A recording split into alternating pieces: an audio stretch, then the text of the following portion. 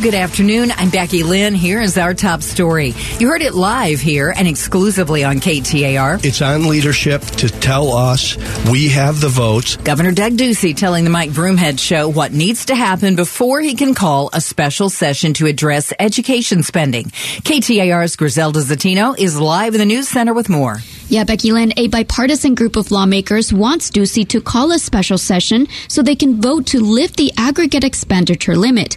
That would allow schools to access funds already approved. The governor's response? The special session was always a possibility if we have the votes. I'm not going to call a special session to not get anything done. House Education Chair Michelle Udall and others insist they have the votes.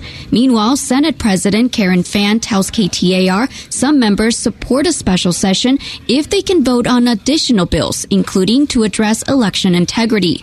Live in the News Center, I'm Griselda Zatino, KTAR News. State Public Schools Chief Kathy Hoffman points out that there's a lot at stake this school year if this AEL is not lifted. It is completely irresponsible to even threaten the cuts of over $1 billion from our public school systems, from our public district schools. She calls on Ducey to come up with the votes needed to lift the spending limit before he leaves office.